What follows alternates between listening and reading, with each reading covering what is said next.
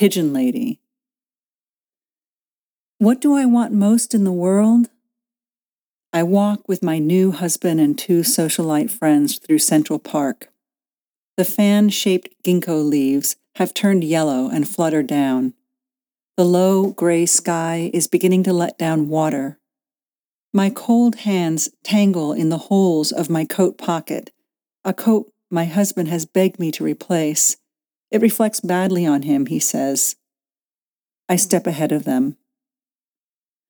A ruffled explosion startles me, and I swivel to see a flock of pigeons burst into flight like 100 sheets unfurled and snapping in storm wind. Angling straight for my head, they beat the air with feather and bone. I duck and turn, swirling out of my previous orbit.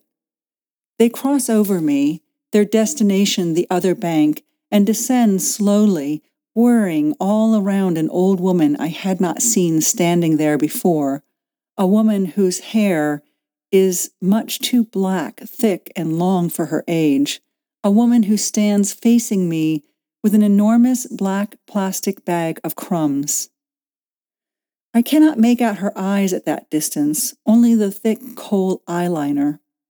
But her chin is up, and she seems to be looking straight, not around, not up or down at the pigeons framing her, but straight across, at me. For a second, with the pigeons graphing the air at even points from high to low, from deep to shallow, the woman is suspended in midair, like the Magritte painting of floating businessmen. What I want most is for this woman, whose figure has caused a riot of flapping wings, this woman whose face is deeply lined, whose orange-red lipstick stands out across the grays of late fall. I want this woman whose arthritic hands pat a pigeon nestled in the hollow of her neck under the frazzled plastic black wig, this homeless woman who must have picked the garbage for her bag of crumbs or struck up an acquaintance with the cooks of certain restaurants. I want this old woman to lift her eyes and say, "I bless you."